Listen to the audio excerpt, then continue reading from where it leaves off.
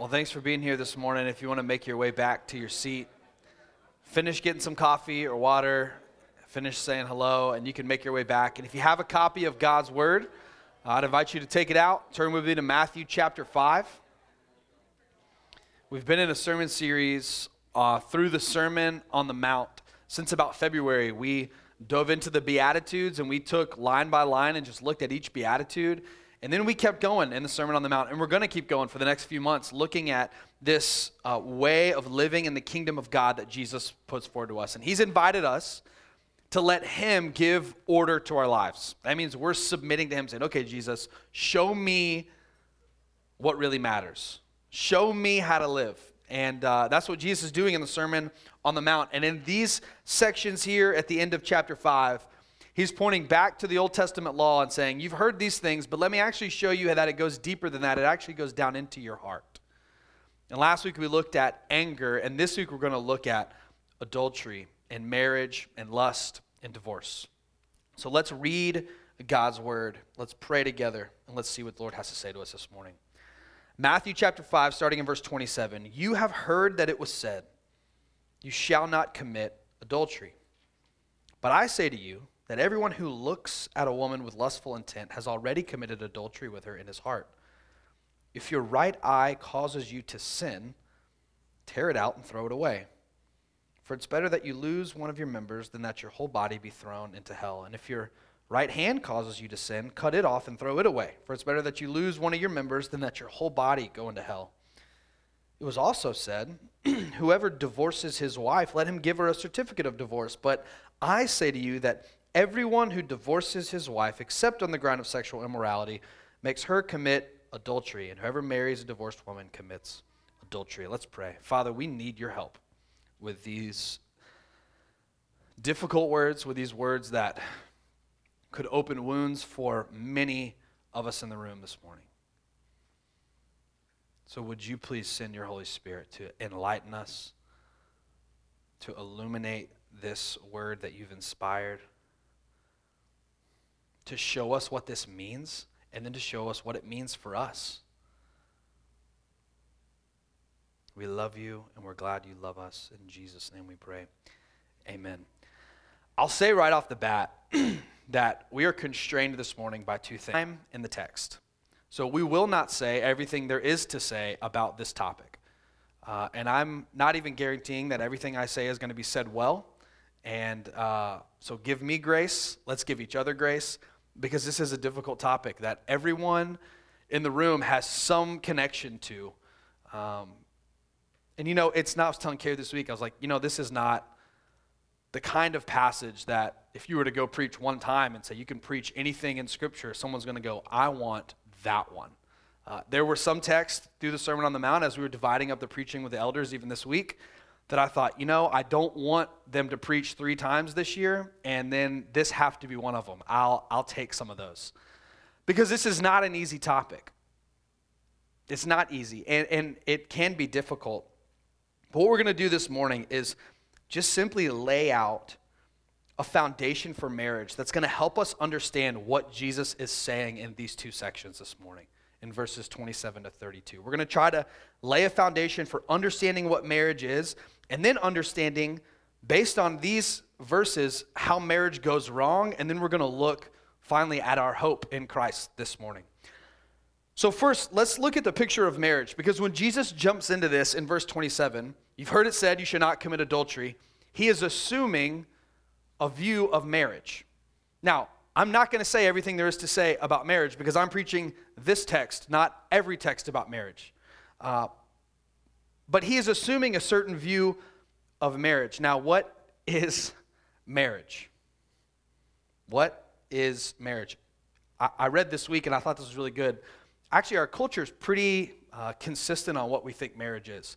Christians and non-Christians, every color, every orientation, most people agree what marriage is, actually. They may disagree on who can get married or things like that, but they agree that marriage is primarily an emotional attachment between 2 people. Even Christians have this view, that marriage is an emotional, feelings-based attachment between two people. It's romantic. It's a deep and lasting relationship with someone who is my soulmate. And it's based on these intense feelings of attraction.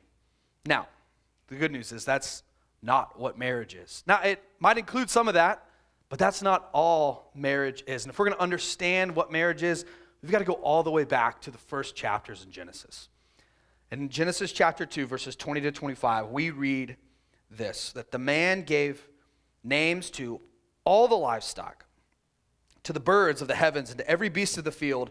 But for Adam, there was not found a helper fit for him. When you read helper, don't think sidekick. Think as an equal who comes alongside to complete what he was intended to do. He found no helper. That word is used most often in the Old Testament to describe God himself. So the Lord God caused a deep sleep to come upon the man. And while he slept, he took one of his ribs and closed up the place with his flesh. And the rib that the Lord God had taken from the man, he made into a woman and brought her to the man. Then the man said, "This at last is bone of my bones and flesh of my flesh. She shall be called a woman because she was taken out of man. Therefore a man shall leave his father and mother, hold fast, cling to his wife, and they shall become one flesh." In that last verse, we get a picture of marriage. That marriage is a one flesh union. Marriage is a one flesh union. Marriage is both fully and freely giving ourselves to another, and it is fully and freely receiving the other. This giving and receiving results in a unity amidst diversity.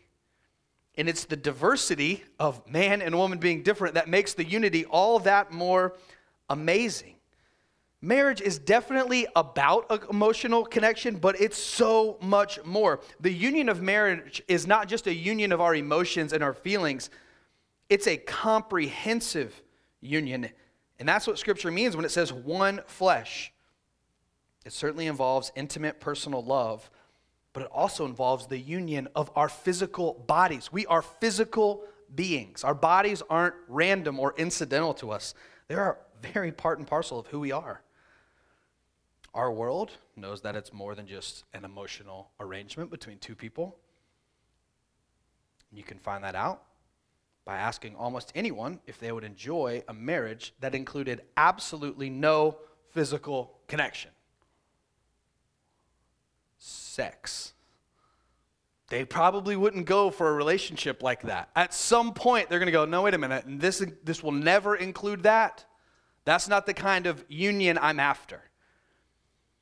I can tell you exactly what they'd say. But marriage is a union that does include our emotions, our mental state, our minds, our physical connection and unity, financial, relational, spiritual. It is fully and freely giving ourselves to another. And it is fully and freely having someone else give and present themselves to us and we receive them. That is what sexual intercourse is all about. That's why the last verse there in Genesis 2 is they were naked and not ashamed.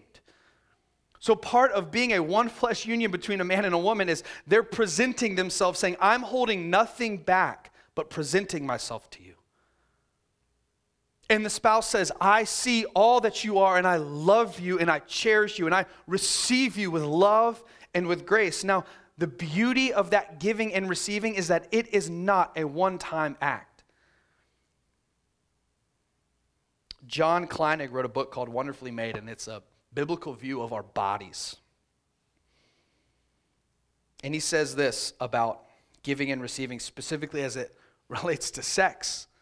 Whether they know it or not, people who engage in sexual intercourse always give something of themselves to each other.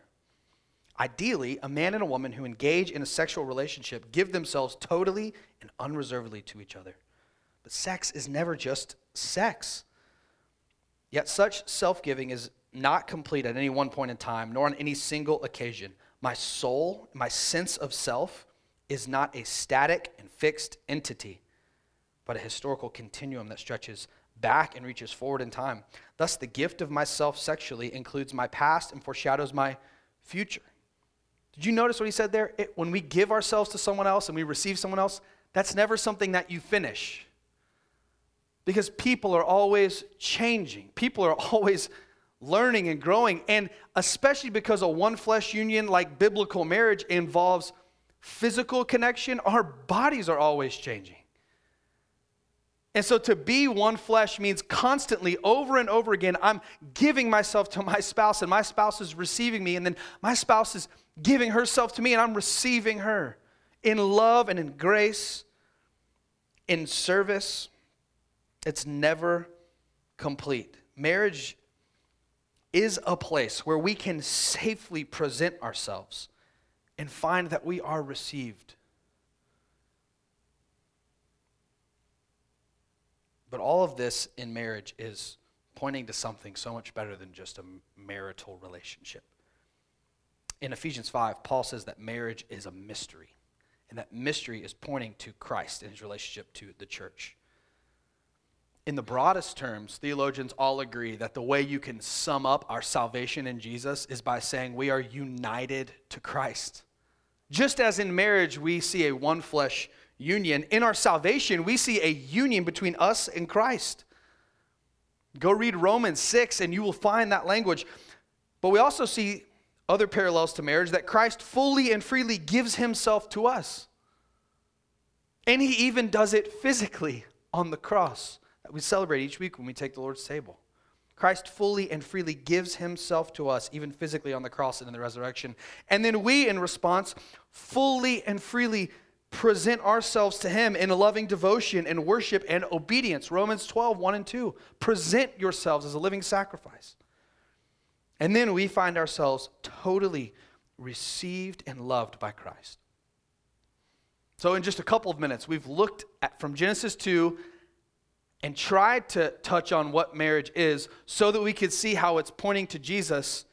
But now we can get into this text because we have a foundation. We're set up to understand why adultery and lust and divorce are so detrimental.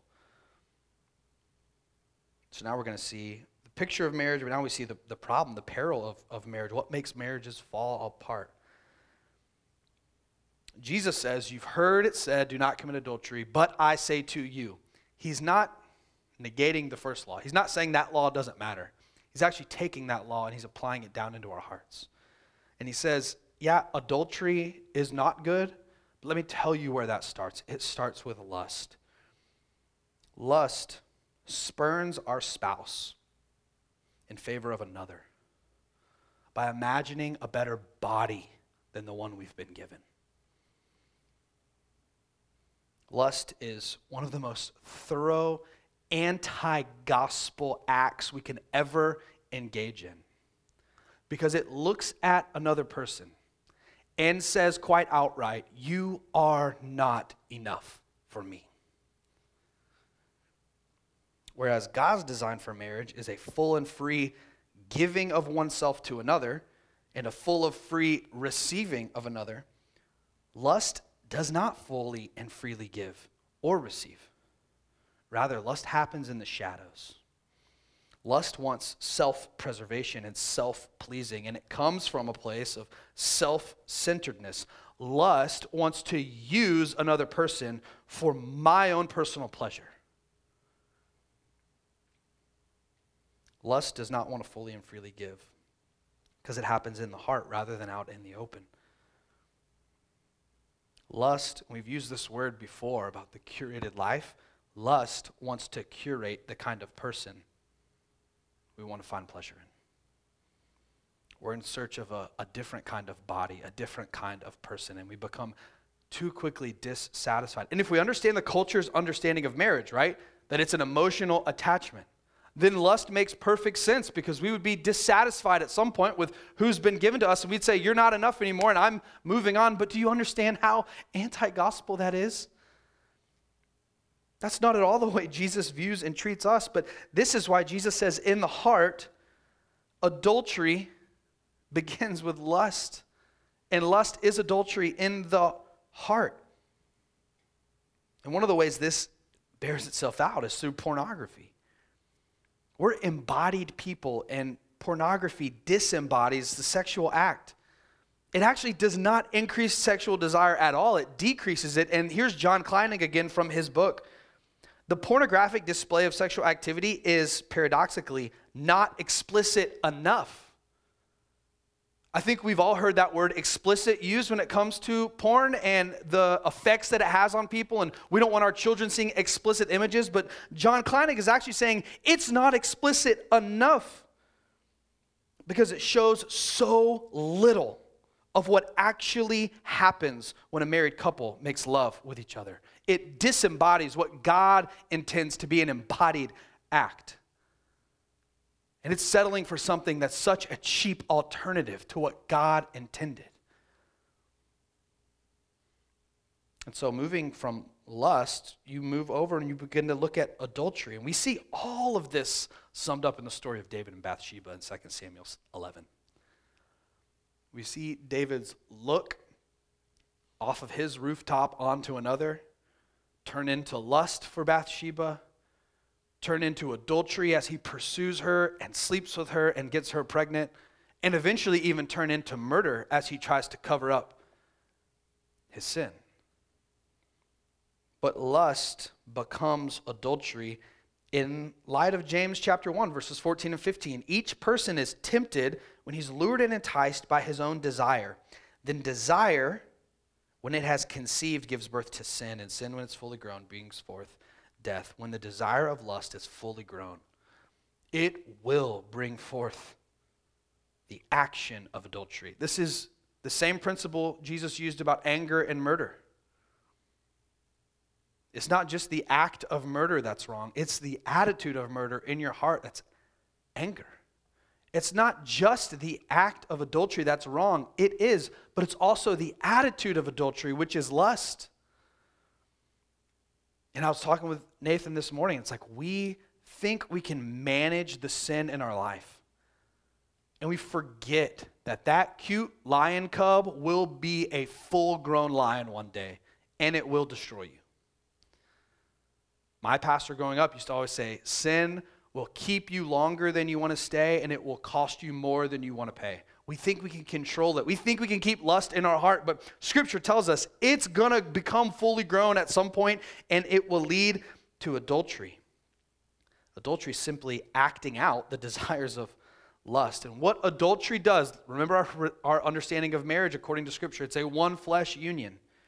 Adultery is attempting to establish another one-flesh union than the one God's given us in marriage. Adultery is not freely giving ourselves, but it's rather keeping ourselves back. And we also don't fully receive. We actually use someone else and then leave. And then as we move on to the next section in verses 31 and 32 and look at divorce, this is a tricky passage. Divorce, maybe even more so than lust and adultery, has touched probably everyone in this room in some way.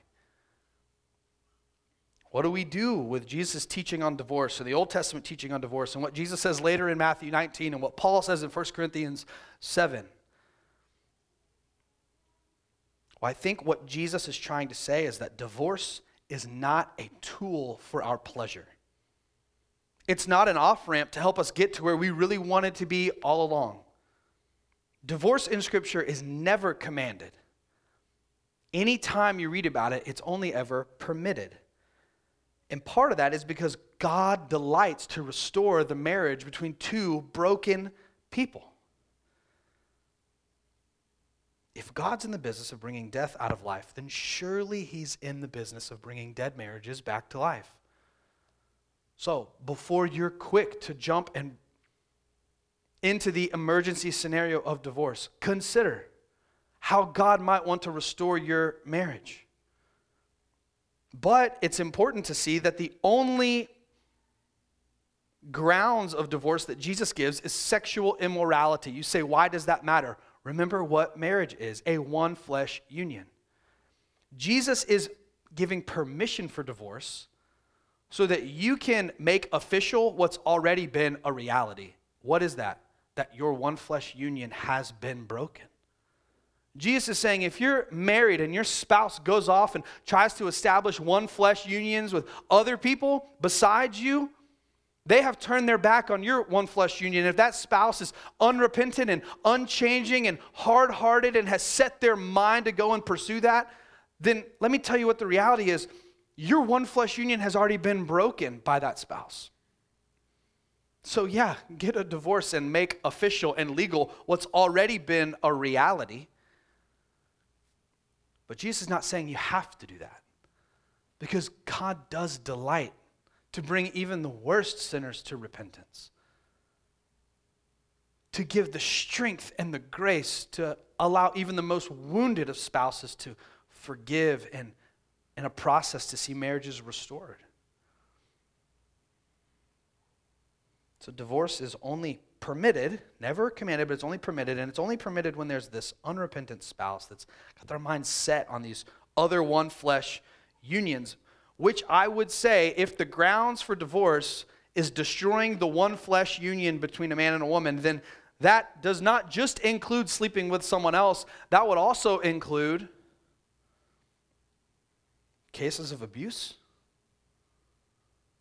Like, I have heard of pastors actually telling women in abusive relationships that they don't have biblical grounds for divorce. That is unbelievable. Get out and get safe, please. Because your spouse is turning their back on the one flesh union that God has given you by destroying his own flesh, his spouse. Get out. Or abandonment. I think both of those are biblical grounds for divorce. But I think if you talk to someone that has been divorced and has maybe even been remarried after a biblical divorce, if you can call it that, I think what they would tell you is that this is not plan A. And don't come to me looking to justify your fleshly reasons for wanting to get divorced from your spouse. God's plan is for a man and a woman to be married for life. Not that that will ever be easy. But that's exactly the point. That it takes incredible grace and incredible power for two people to be married over a lifetime. The tens of thousands, millions of times of giving grace and forgiveness, of saying sorry and repenting, of what Tim and Kathy Keller call receiving the other. You know a silly thing to say to someone you're married to? Boy, you've changed. Oh yeah. Of course they have. And you have. That's part of life. The challenge is not to say, I wish, you're not the person I married. You're exactly right. The challenge is, can you love the person they're becoming every single day? So what do we learn from all this? Like, what do we do with this teaching that Jesus is giving us? Well, I think we see that when sex becomes a transaction rather than a union, it's going to cause almost irreparable damage. We don't have to say irreparable because we believe in this amazing God that resurrects the dead, but it causes incredible damage. This kind of sexual immorality that Jesus talks about here, lust, adultery, even leading to divorce, will cause us to become hardened. It'll cause us to protect ourselves rather than freely give ourselves, to preserve our image and be fearful. We'll become ashamed of our bodies, wondering if we'll continue being received. But we'll also become more lustful, wanting more of what we cannot have and having no interest in fully and freely receiving the other person, but rather only using that person for our own pleasure. Sex as transaction will make us ashamed critics. Critics because we're constantly trying to curate the next person we'd like to sleep with or lust after or get some pleasure from. And ashamed because we will always be worried that others are doing that to us. Be ready to lob criticisms toward others and be fearful that they're lobbing those same criticisms back. But if sex is a physical union between two people, then we can be confident in lifelong acceptance no matter what changes come to us. That's the beauty and the safety of a God-given marriage, is you have found, like Song of Songs celebrates the entire book, I have found the one in whom my soul delights. I have found love and grace and acceptance, and they know exactly how imperfect I am, and they love me. That is a beautiful thing. Oh goodness, I go back and Carrie and I got married right here before we were on staff here in any way. And so we've shown our kids wedding pictures, and they just crack up at how different we look. We got married 7.5 years ago. It's not that long ago. And I look at wedding pictures, maybe you look at wedding pictures, or you've seen them of your parents, and you think about how much they've changed. It's like, she still loves me. That is wonderful news. With how much I've changed, when Carrie and I met, we were in the second grade, same second grade class. And my kids the other day, I forget what we were talking about, but they didn't believe that I used to like play sports or something like that. And so being the prideful man that I am, I'm thinking, okay, I've got pictures somewhere of me in shape. So Facebook helps me dig up this picture of me in my prime. I peaked very early in life, okay? I've been this tall since I was like 12, 13, so I was like, I'm going pro, and then it was like, wait, I'm not getting any bigger or better. So I find this picture of teenage Johnny flexing in all my pride at the beach, thinking this is going to impress the kids. And they went, you used to have muscles. Yeah. I said, I still do. Where are they? They're in there. They're in there. So now they think my muscles are just hiding underneath all my fat. But marriage becomes a lifelong adventure of accepting the other that you are married to. Not turning your back on the person that's changed from the one you've married, but rather working to know and to love that person that you've committed your life to. Early in our marriage,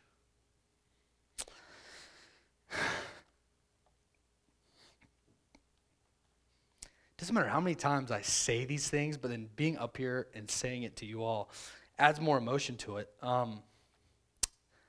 Sam Ward. I texted his daughter and son-in-law this week. Sam was an incredible man, and he passed away a little less than 2 years ago.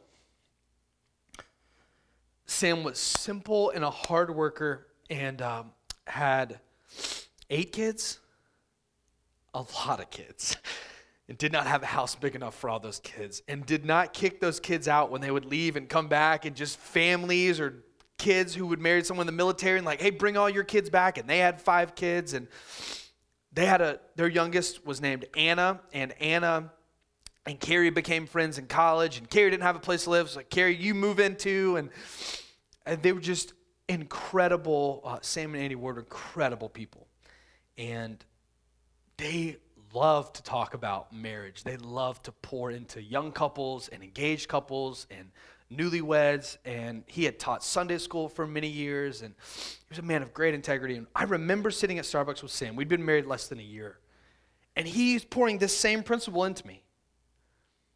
And at this point, he'd been married something like close to 4 decades. And he, with the same vigor and excitement that I was, having been married just a few months, was talking about getting to know Andy and listening to her and learning her. And he's telling me, you never stop doing this because she never stops changing. You can never assume that you know her. Never assume that you know her. Stay curious. Keep getting to know her. And that just stuck in. I never forgot Sam teaching me that lesson. And so as I'm preparing for this, I'm thinking that is exactly what marriage is, and that is exactly the antidote we need to avoiding the lust, adultery, divorce that Jesus warns us of. Rather than getting bored with our spouse, let's pursue our spouses. Rather than saying, you're not the person I married and I'm done and I'd like to go find and curate this other partner to belong to, we say, no, you're the one God's given me. I want to keep knowing you and forgiving you and loving you just as Christ has done me. I could stand up here and tell you stories of heartbreaking failed marriages. Talked about them this week. And I think you've probably heard them too. And so I don't know how helpful that is. But you need to know that this happens on every level. Christian, non-Christian, pastor, church staff, leaders, old, young. It does not matter. We had two extremely close friends who right when they hit the 10-year anniversary, it just seemed to all come crumbling down. Then there's been pastors that have been in the ministry for decades. Same thing.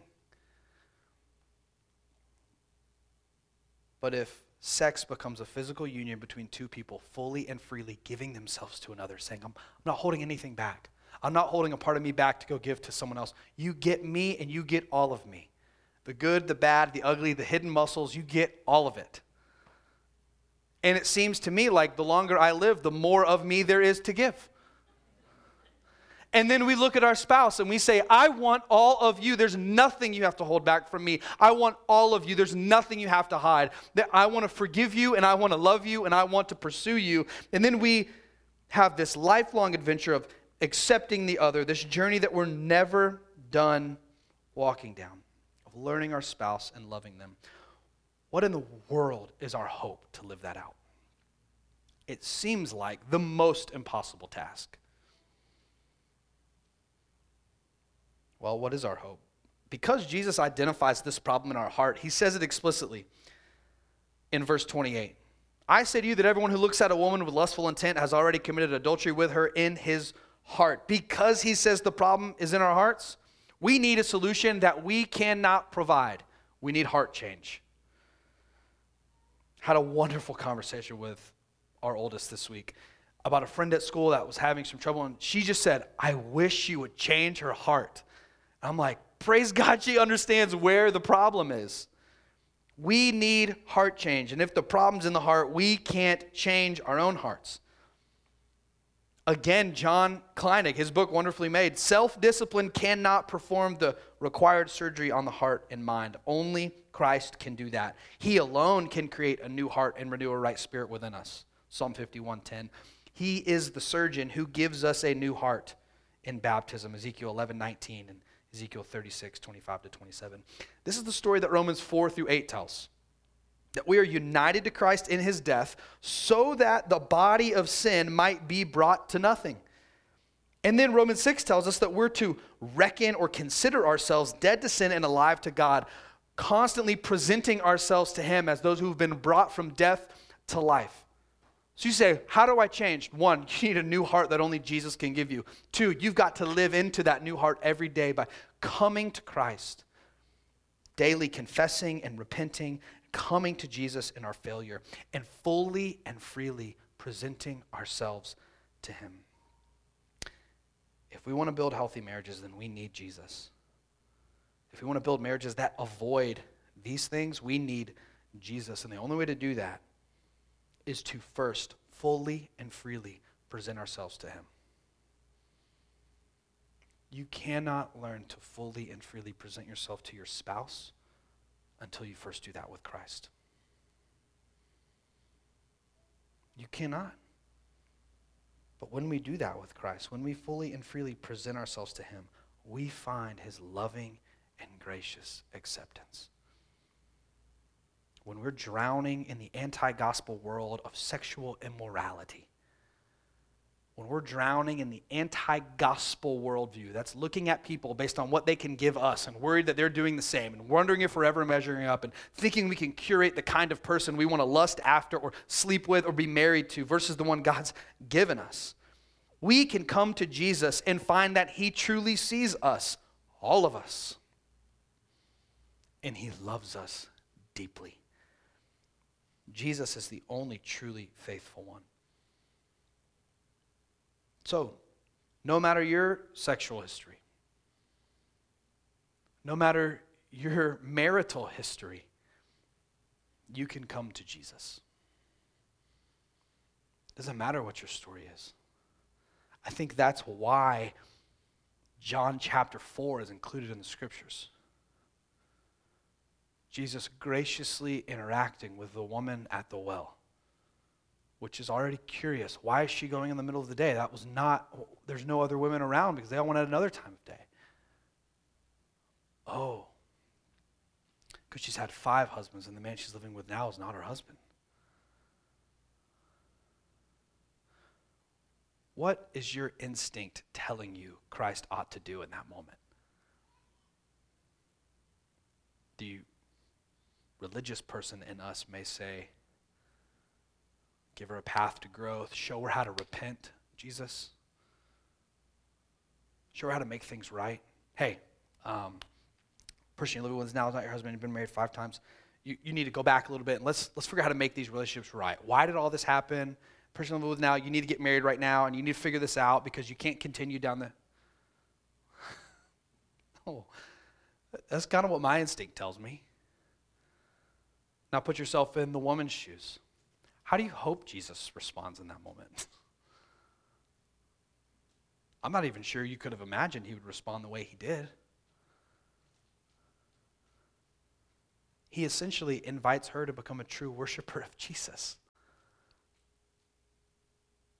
I mean, honestly, he doesn't even bring up her sin after he says, I know.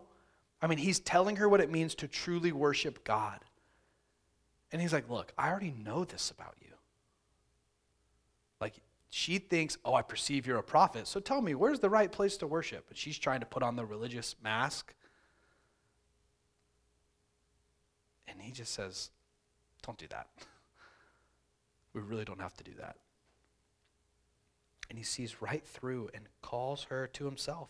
And she goes back to her town and tells everyone about the man who knows everything she ever did. And still loved her and showed her grace and invited her to be a true worshiper. So no matter your sexual and marital history, Christ extends the invitation to you. Come. Don't clean yourself up and come, but come to Jesus. Because he's the one that can give you a clean heart like Psalm 51 talks about.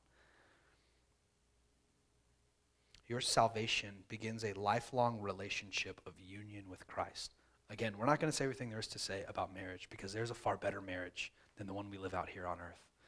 A marriage that's so great that actually our marriages here won't even continue in the new creation because we'll be so united to Jesus. In Jesus, you have found the one for whom you were created. He's really the only soulmate we have. He's the one who will love you unconditionally. He is the one who will be totally faithful to you. He is the one with grace enough to forgive you and power enough to change you. Not your spouse and not a new spouse. So among our failing and difficult marriages, Christ is the perfectly faithful one. Our hope is not that we will get our act together and straighten this thing out. Our hope is the presence of Christ in the midst of our failure. Only he can bring redemption and peace and restoration and forgiveness. Only he can bring closure to the most difficult and broken of situations. And his commitment to us invites us into a better marriage that will last for all eternity, where we find ourselves the art of losing myself in bringing you praise. We'll be so united in fellowship and in love with Jesus forever. That's why Paul says marriage is a mystery. And it's pointing to Christ and his church. And so in these difficult passages, I'm not sure where you found yourself. Christ gives some difficult words here about what to do with taking serious your sin. Cutting off the hand that caused you to sin. Gouging out the eye that caused you to sin. And I think that's part of what Romans 4-8 is telling us. As we're new creations, let's begin to live like it. And that takes community. Specifically with this area of sin, we believe the lie that we don't want to bring this out into the light because of the shame we'll feel, because of the condemnation that it's going to bring. But I have news for you. Everywhere the light touches in the kingdom of God brings grace and healing, not condemnation. So the invitation this morning is not to get your act together. It's to come to Jesus, where you can fully and freely present yourself to him and find love and grace, because he has fully and freely presented himself to you. to love you and never give up on you. Let's pray. Jesus, we do love you this morning. We pray for all the marriages in the room, and we pray for all the people who will never be married in this room, God. That the point is not marriage in this life. I pray that you'd bring us all contentment with our circumstances, God. I pray for those who will never be married that just think, well, I could tune that one out. That God, you would use this to woo them closer to you, and they would understand more deeply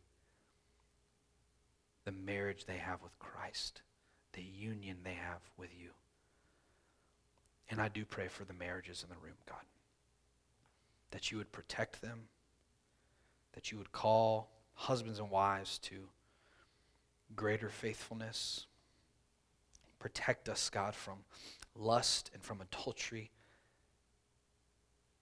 And I pray that anyone this morning that's thinking, man, I'm ready to pull the alarm and just run for divorce because I don't like this person anymore.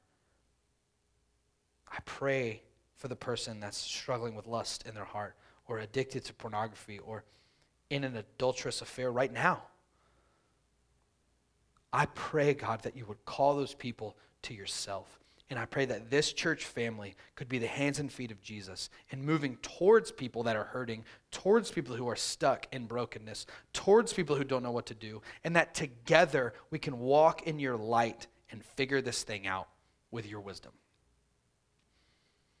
I pray that no one in here would feel that they're in isolation and have to fight this battle on their own, but I pray that they would, Hebrews 4:14-16, come to you, Jesus, to find grace and mercy to help in time of need. And I pray that they would come to those in this faith family to walk together alongside them. We love you, Jesus. Help us this week to more truly and openly present ourselves to you, not hiding anything from you. And help us this week to more fully receive you as you have fully and freely presented yourself to us. It's in Jesus' name that we pray. Amen. Well, as we do every week, we're going to take the Lord's table, and this is a time to celebrate Christ's offering of himself to us. And we get to take the bread and take the cup and celebrate Christ's body broken for us because he physically, self-sacrificial love. We didn't get to go there talking about marriage today, but he did this for us that we may have life. And so if you know Jesus, you're invited to the table this morning to celebrate his body broken for you and his blood shed for you. And if this morning you've not entered into a union with Jesus by faith alone and received his grace to give you a new heart, then you're invited to Jesus this morning. I would love to pray with you and help you understand what it means to turn your life over to him and receive the salvation that he offers. So please come and pray with me. Come to Jesus. You can pray in your own words and put your faith in him, but that is his invitation this morning for all of us. If you know him, come to the table. If you don't know him, come to Jesus this morning. Jesus, thank you for your body broken and your blood shed. We pray we receive the grace that you're offering us at the table this morning. It's in Jesus' name, amen.